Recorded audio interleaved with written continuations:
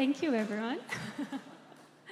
All right, well, it's a great privilege to actually get up here and share today. I am going to be sharing my testimony, so my story.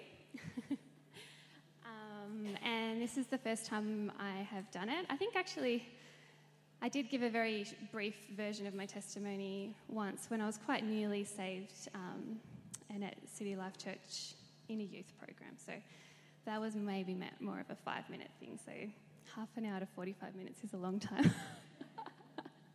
I'll try to keep it to that because there's kind of a lot in there. Half an hour. Okay, all right. Okay, I'll just pray. Thank you, Lord God, for this opportunity to speak to our church. I just pray that as I do share my story, Lord God, that your Holy Spirit will speak through me to the hearts and the minds of our people. Lord God, I just pray that your truth will come through, that I'll be able to speak with humility and basically just share your love with our church. Amen. Okay, so I guess I'll go right back to the beginning of me and just, so I was born and raised in Melbourne. I grew up in Wantirna. I had two Dutch parents, so I'm 100% Dutch. I can't speak a word of Dutch, unfortunately, because they really wanted to, the whole family, I think, just wanted us to fit in Australia. So I can't speak it, but I do have the Dutch heritage. My family were Catholic, so there was, I guess, a foundation of faith. And my parents put me into Catholic school, so I went to a Catholic primary school and later on a Catholic secondary school as well. But my family were not overly religious, so I think what they really loved about the Catholic Church and Catholic schooling system in particular was that they really strongly believed in the values. And I would say that my family all did have a strong sense of values. I grew up in a family where there was a lot of love, and I think the values of service really came through in my family. Service to their own family. So this is from my grandparents, my parents, even my sister is here today, which is amazing. It's her first time at this church. So those values of love and service really were a part of my upbringing. But it wasn't a strong, I guess, Christian foundation in that, like, we never prayed at home, like there was no Bible in our house or anything like that. And I think whilst I definitely know my mum believed in God and she dutifully, like, she took me to Mass. When you go to Catholic school, like, you've got to go to Mass on the weekends and everything. It wasn't the centre of their lives, I would say. So growing up, I definitely had a faith in God. Like, I had that childlike faith that just believed, and I was taught. I've been doing this whole kind of like uncovering of my history lately. Like, I've been going through old journals and boxes of memories, and I found, this school report from prep recently that had the whole section on faith, and it said that Alicia is growing in her knowledge of the Word, and Alicia participates fully in prayer. So even back then as a child, there was that growing belief and foundation. But there was also a lot of questions at the same time. And particularly among many of my family members, there was a lot of questions and a lot of skepticism and a lot of doubt. I do strongly remember, because I went through all of my sacraments, so, you know, in the Catholic system, you're baptised as a baby at birth, and then I think from memory it was around grade 3, you do the sacrament of baptism. Grade 4, it's reconciliation. Grade 5, confirmation. And I remember, like, I went through all of these sacraments. Confirmation was about confirming your faith in Jesus, in your faith in God. And I felt really, like, as a, you know, it's probably 10-year-old little girl, I felt really conflicted at that time because I was still questioning. But the sacrament was part of the school curriculum, and so we all went through that sacrament and we all said the words, but I know that I never actually confirmed those words in my heart. I was definitely still questioning.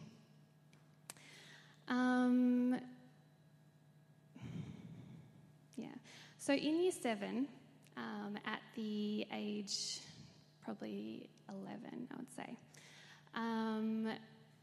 my mum was diagnosed with breast cancer.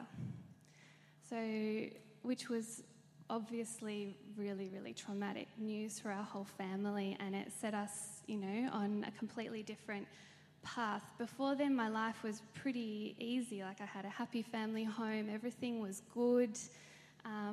It was not, like, probably it was not without its problems as well, but, you know, but overall everything was pretty good.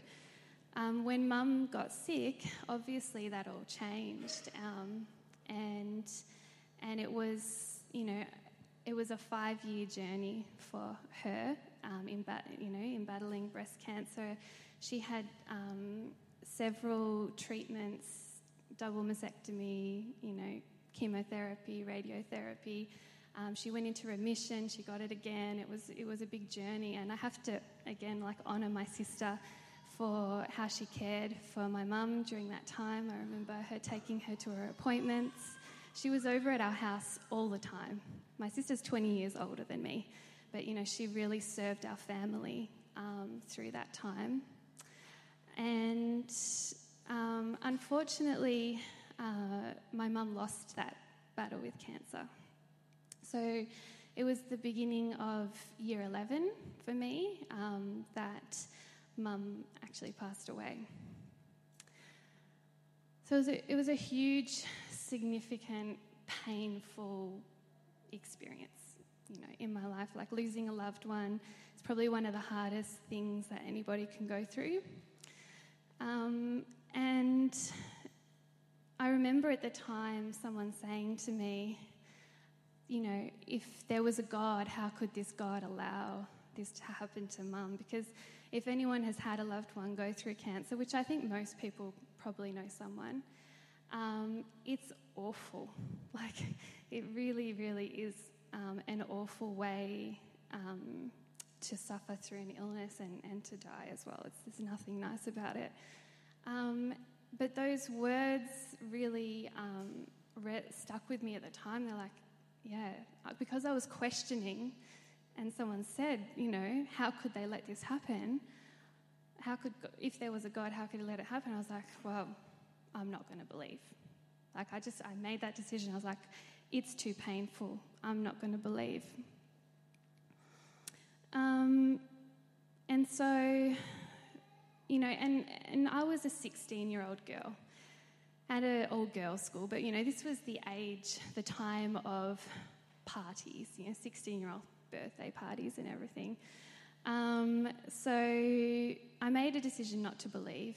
I let go of my faith, my morals in a way, and I felt like I had a reason to be angry and a reason to be bad in a lot of ways. And so, yeah, I made a lot of stupid decisions, you know. There was lots of parties, there was drinking, there was boys, there was stealing, there was lying, cheating, swearing. That was actually my life for quite a while. I did all of those things. But funny enough, despite making that decision in my heart not to believe, I was always drawn to people of faith. Yeah. And people kept coming into my life that had strong faith, and that made me really, I was curious. I was like, how do these people believe, and how are these people still sticking by a moral code? Like how, I was really curious about these Christians that I kept meeting. So after school finished, so year 12, after I finished year 12, I was working at Jackie E in the Glen, selling clothing. And I was working with another girl called Susie, and Susie was one of these Christians that I had met, and was telling me about her church, and was telling me about her small group, her cell group.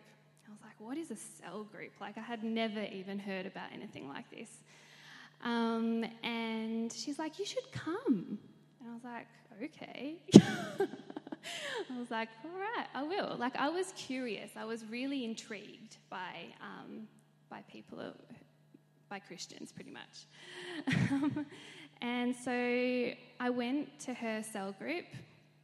At the time, they were reading the book A Purpose-Driven Life by Rick Warren, and I got the book and I started reading. And I started attending her church. She went to Waverley Baptist, which was actually just down the road from my house, and I started going along. Ella actually went to that church. So I met Ella a very, very long time ago. So it was at this Baptist church that I saw a lot of people that were very passionate about Jesus, about God, people who read the Word of God, who actually had Bibles in their home, because that wasn't something I was actually familiar with at all. We always had Bibles at church. I didn't know anyone that had a Bible in their home. And in their cell group, they were reading the Bible, which I was like, do people read the Bible? This was completely foreign to me. So I guess I got introduced to all of that then. I went along, I listened, I could hear the sermons, and I felt like the messages were good, the people were nice. I went along to the youth group, that's where I did meet Ella. But I had this feeling when I was going there that all of these people were so good, and they didn't realise how bad I actually was. All of the wrong things I had done. And I had so much shame about all of the mistakes I had made in my life that I actually didn't really feel like I belonged with all the good people. That was my perception of it. And so I attended this church for 6 months, and it took me sort of halfway through my first year of uni.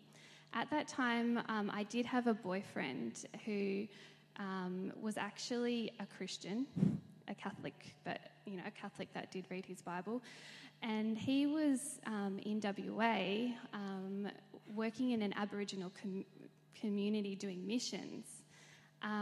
So as I said, I was drawn to these Christian people, and I became very, very lonely, because I think he had been a bit of a crutch for me during year 12 and everything. But even though I was attending this church, and obviously, I still had someone on the phone, I started to feel really, really lonely. I was really, really missing my mum. And I started emotional eating. I was probably an emotional eater much before then. But at this particular time, I really just started eating a lot when I was really, really sad, eating a lot of chocolate and ice cream and everything like that. One day, I decided to throw it up, and I actually, that day, was the beginning of something that turned into actually a 5-year battle with bulimia. That started then. I I got to this point of loneliness, and also the thing was, I was at uni, I was still in contact with all my school friends.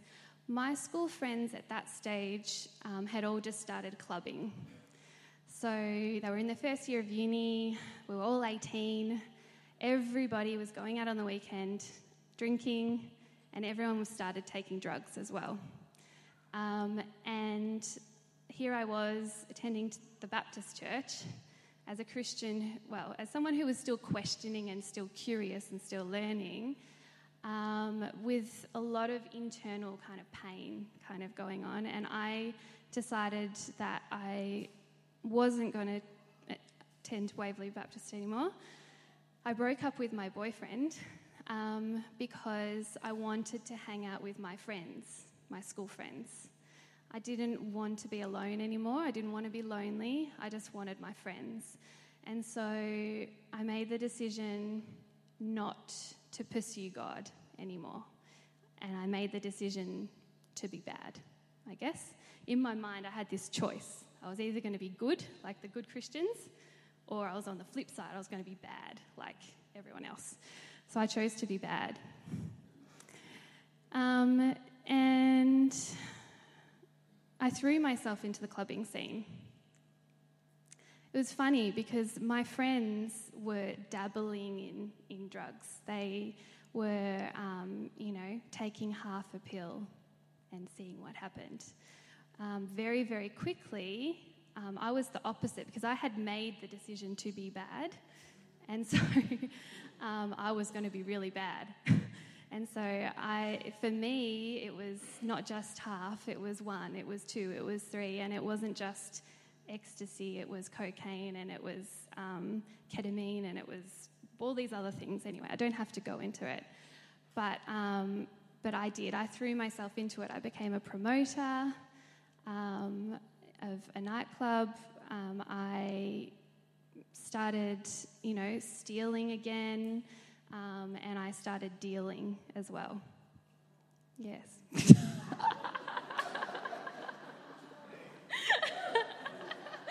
I'm a cell group leader, guys.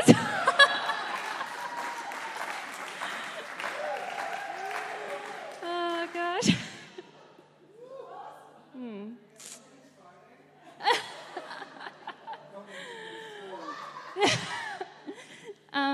Okay. Anyway, so here I hit my crisis point. It was the end of 2004, beginning of 2005, and I hit a really, really low point. I had failed 3 units at uni that semester. I was at Melbourne Uni, and I had actually, despite all of my misbehaviour in high school, I had graduated with a really high mark, and it had become part of my identity that I was smart, I guess. That was, I had been successful in school. And then I failed miserably in my first year of uni. I was actually stuck in a job I disliked. At this time, I was just working in a cafe, but, wasn't really what I wanted to do with my life. I was living this reckless, corrupted life, and I actually was severely bulimic at this stage. I was throwing up 10 times a day. So, things were bad, and I felt like I had no hope and no future at that point in time. And this is when I met another Christian. Funny enough, I met this Christian at 3 o'clock in the morning at a nightclub. So he wasn't a perfect Christian, but he had a faith in God, and he started talking to me about his faith. And again, I was really intrigued, really curious, and again, kind of being pulled back by God again. I ended up moving out with this guy. There was no relationship between us, but he needed a housemate, and at that point in time, things were not good at home. I was fighting a lot with my dad. As you can imagine, I wasn't being a very good daughter at this stage. I remember turning up to Christmas Day at my sister's house, and I was still high. I don't know if you remember that. So, I wasn't living a very good life as a daughter and a sister and everything. And so I decided to move out of home. And this guy, he was a Christian, so he was talking to me a lot about Jesus. And he invited me to go to Bayside Church one Sunday, which is a Pentecostal church in Cheltenham. I'd never been to a Pentecostal church before, and again, I was curious, and so I decided to go along. And obviously, my life was so bad at this point, I'm like, look, I'll give this another try again.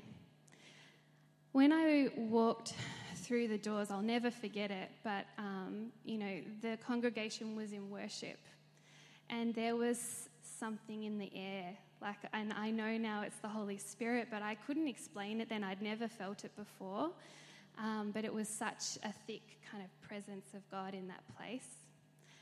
And I remember sitting there and looking around and seeing all these people that were truly joyful, in worship, they had deep down joy, you could see it. And I was so far away from that at that point.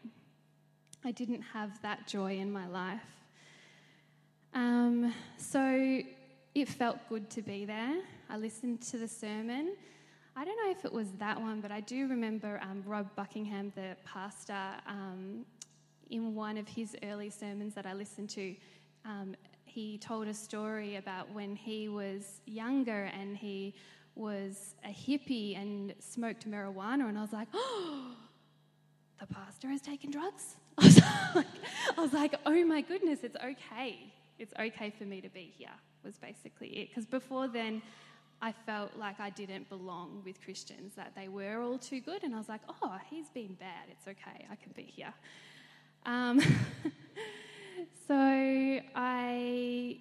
So I was attending. I was going each Sunday. I didn't really understand a lot of the things they did. Everyone was lifting their hands, and I thought that was incredibly weird. I would have heard people speaking in tongues. Again, it is so weird for someone that grew up in a Catholic church. It is.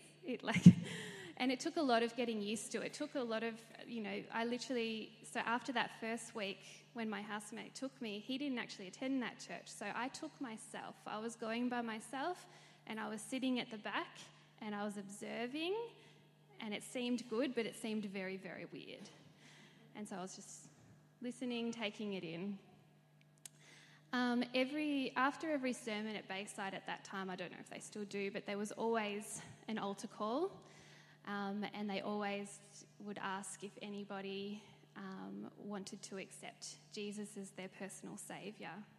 Again, I'd never heard this, or maybe I did at Waverley Baptist. It didn't stick with me. At this point in time, it was sticking to me. I kept hearing this, accept Jesus as your personal saviour. And for someone who's questioning, and has been questioning for a while, even if you've grown up in church, it's such a full-on thing to actually accept that.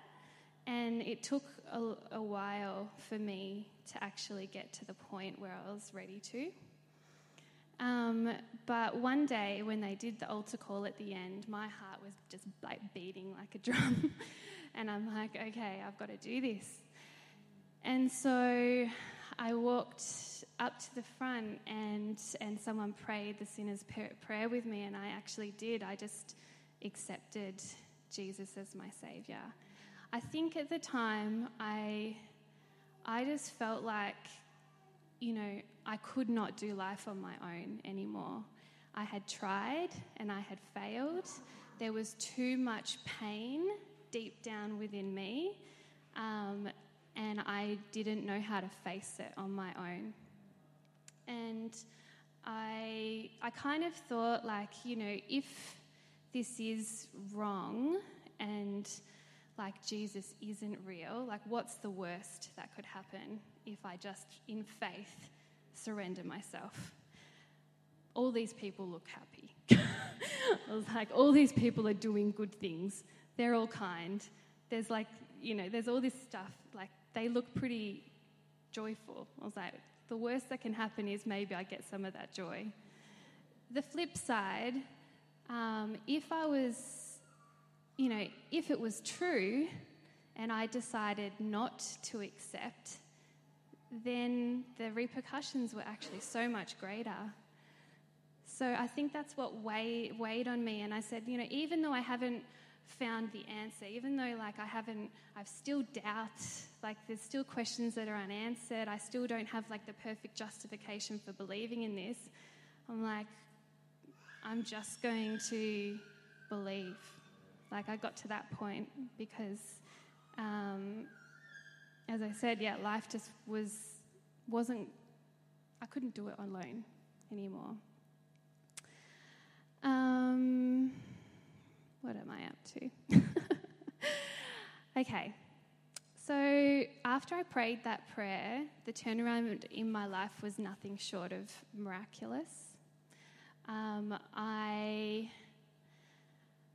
It was like once I knew that Jesus was with me, once I had actually committed to him and I wasn't alone anymore and I started to do the right thing again, that I all of a sudden had the strength to walk through the pain about, the grief from losing my mum. Because up to that point, it had actually been 5 years since I had lost my mum, but I hadn't grieved.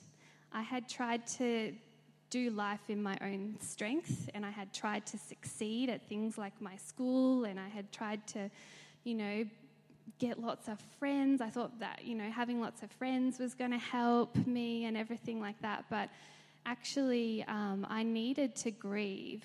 But grieving was too painful to do on my own, and I didn't have the strength to do it at the time. So for the next, weeks and months, when I attended Bayside Church, every single service I was bawling my eyes out. And I went up for prayer during the altar call so many times because there was so much grief in me, so many tears that needed to be cried. And so I did. I just cried and cried and cried and cried, all of these tears. But through those months, God really healed me from that pain, and those tears were healing, and I needed to cry those tears, and it made a big difference in all the areas of my life that I actually processed through that grief. I started to make better choices. I actually had to take some time away from my friends at that stage because my friends were still in the clubbing scene. And by this point, they were all kind of catching up to where I had been. I just, threw myself into it. They sort of took their time, but they were actually catching up to me, and I decided I had to pull away from it because being in that environment was way too tempting.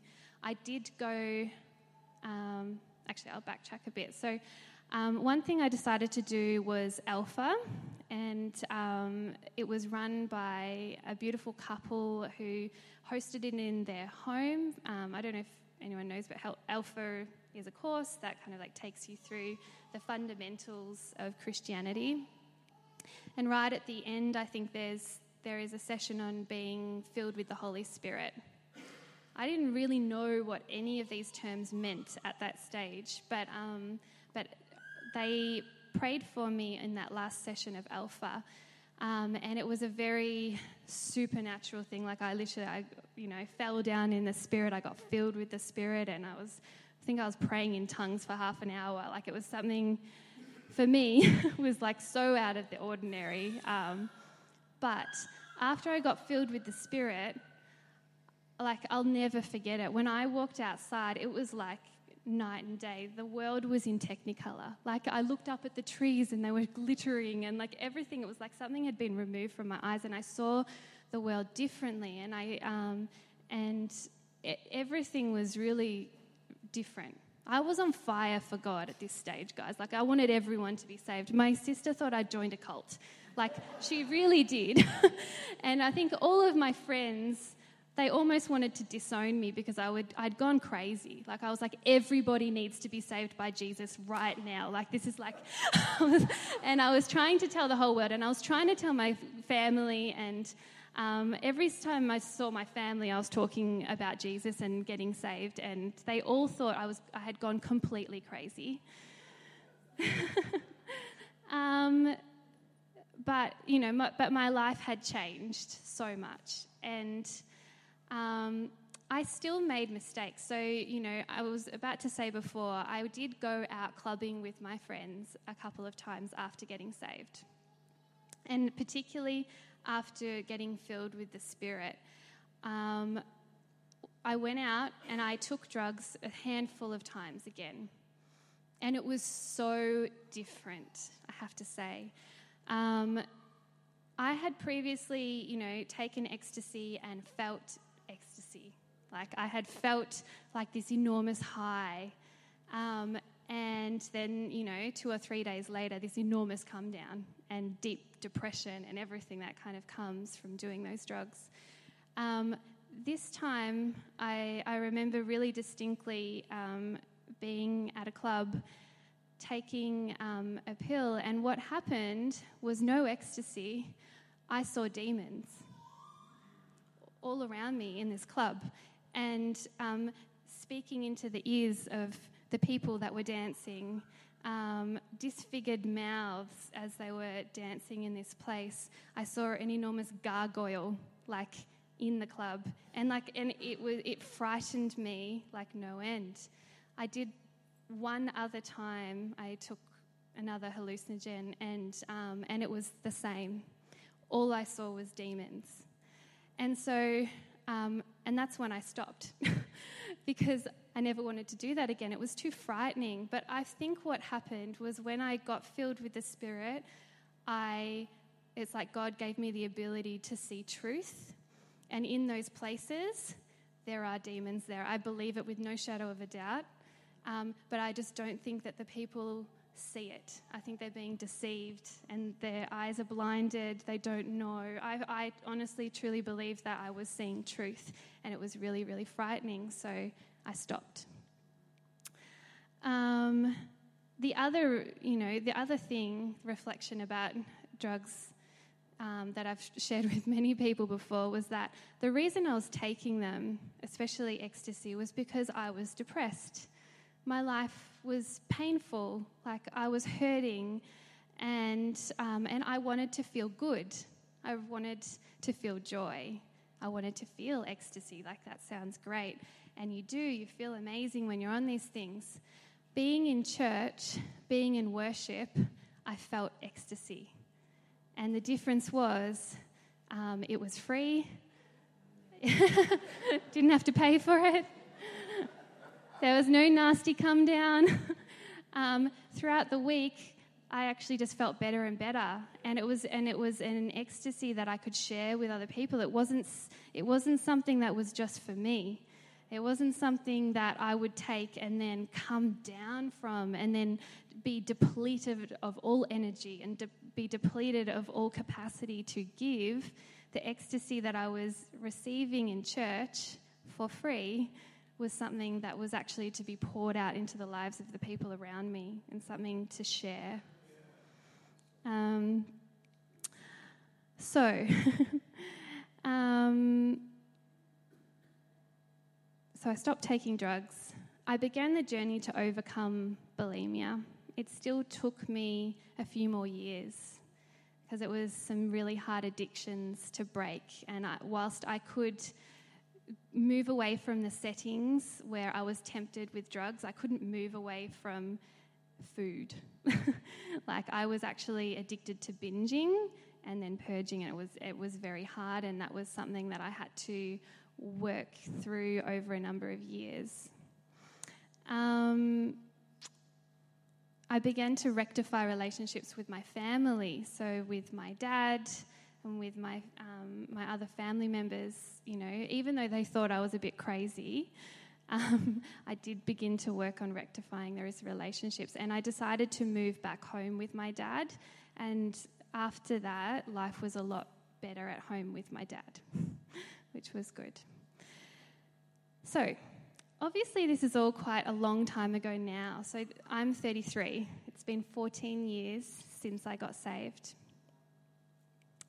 And I guess I just wanted to summarise how my life has been different since, and what I feel like God is really speaking to me today as I, over the last week have reflected on my own story, and what I feel like the message from God is for everyone in the context of this today. So I'd say that life is full of ups and downs. For me, the biggest triggering point in my depression, in my rebellion, in everything was losing my mum. Since then, I've lost 4 or 5 more family members. So I've lost my dad, I've lost an aunt, I've lost 2 uncles. I lost my nana as well, I think that's the 5. So there's been a lot of loss and a lot of grief. The difference for me since getting saved was that I wasn't afraid of facing the grief and walking through the pain and the sadness that I felt. The first time around when I lost Mum, I just wasn't prepared. And so I decided I wanted to be strong. And me wanting to be strong was me burying it down and just going on with life. That's what I thought strength was. The opposite is actually true. I think the strength is when you actually have the courage to be vulnerable to your pain and to acknowledge your pain, be honest about your pain, to seek counsel, to seek help. And I didn't have that courage before, but the subsequent times that happened, I did. The other thing was I knew I wasn't alone. So that is what gave me the courage. It was the love of God being poured into my life that gave me the courage to walk through all of those things. And it was a community of believers as well, because every time something bad happened, I lost another family member. And that's not the only thing that has happened that's been bad in my life, but it's probably been quite significant ones. But I had a community of people around me that would pray with me, that would counsel me, that would love and give to me in ways, that I couldn't myself at the time. When you're feeling broken, you need help. And in the church, I found so much help. So I think that has been a huge difference in that whenever something terrible has happened, I've been able to face it with courage and walk through it and learn from it and get to the point where I can actually then, be a blessing to others and carry them through the same thing. And that's probably what I want to get to at the end here. It's kind of going right back to the beginning about, what my family were like, why they wanted me to be baptized as a Catholic, why they, believed in Christianity, was because of values, because of the values of love and service. And I think that's the point that I'm at right now. I do think that over the last 14 years, I've received a lot of help. And I've been blessed to be in a community that loves and cares and has looked after me, and I am the woman I am today because of the service of others. My challenge right now is that for the next 14 years, I'm going to be that person, and that I'm going to be that person for my family, and I'm going to be that person for, my unsaved friends, for my work colleagues, the parents I meet at school. There is so much need out there. There is so much brokenness. There is so much pain that people cannot work through on their own. And so, I'm no perfect person. And, this has taken a while for me to really get to this point where I'm like, this is where I need to go. But I need to actually be a servant. And so that's what I guess I'm going to encourage everyone here. If you know people that are going through painful things, that have baggage, that have hurt. It took me 5 years. It was only in church that I started to grieve my mum. There's probably people that have grief bottled up inside of them for 20 years or 30 years or more, that need love and care and prayer. I think more than anything else, it was actually the prayers that people, laying their hands on me and praying for me actually caused the most transformation in my life. And to be completely honest, as a Christian, I've often held back from praying for people. And it's myself. I'm like, what if I don't say the right words? Or, what are they going to think of me? They're going to think I'm weird if I pray for them and stuff like that. But people need prayer. They really, really do. That was the thing that changed my life. So I need to step out in faith and pray for people. That final song that we sung, God's Unfailing Love, washing over us, I think as that was being sung, I just really felt like, it is God's love that gives us the courage. Courage is from the heart, but the courage to serve. Because serving is often stepping out of our comfort zone. Serving, maybe you are a bit fearful of what other people are going to think of you if you pray for them. Or maybe you're fearful that you're not going to have enough time to do this and that. Or you're not, whatever it is, we need courage to actually just cut through that, step out and actually be the people that Jesus has called us to be, because we are his hands and feet. He cannot work in the world without us. He works through people. So I think that song really spoke to me in that, we need God's love his unfailing love to wash over us, but it's so that we can then share that love with the world. That's it.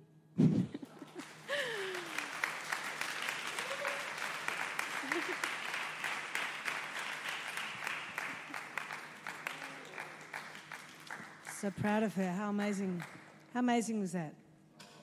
Wow. Can I just say there's no such thing as a perfect Christian? I thank God for that very imperfect Christian that was in that nightclub at 3:00 in the morning that morning. Remind me straight away of the story of the woman at the well. She'd had 5 husbands, and the one she was with now wasn't her husband. And she met Jesus, and straight away she was the one that went back to her town and told the whole town about Jesus, and they all ended up meeting with him. God will use any of us at any point in our lives to bring the good news to anyone. So there's no room for shame, is there, in the kingdom of God? We just need him.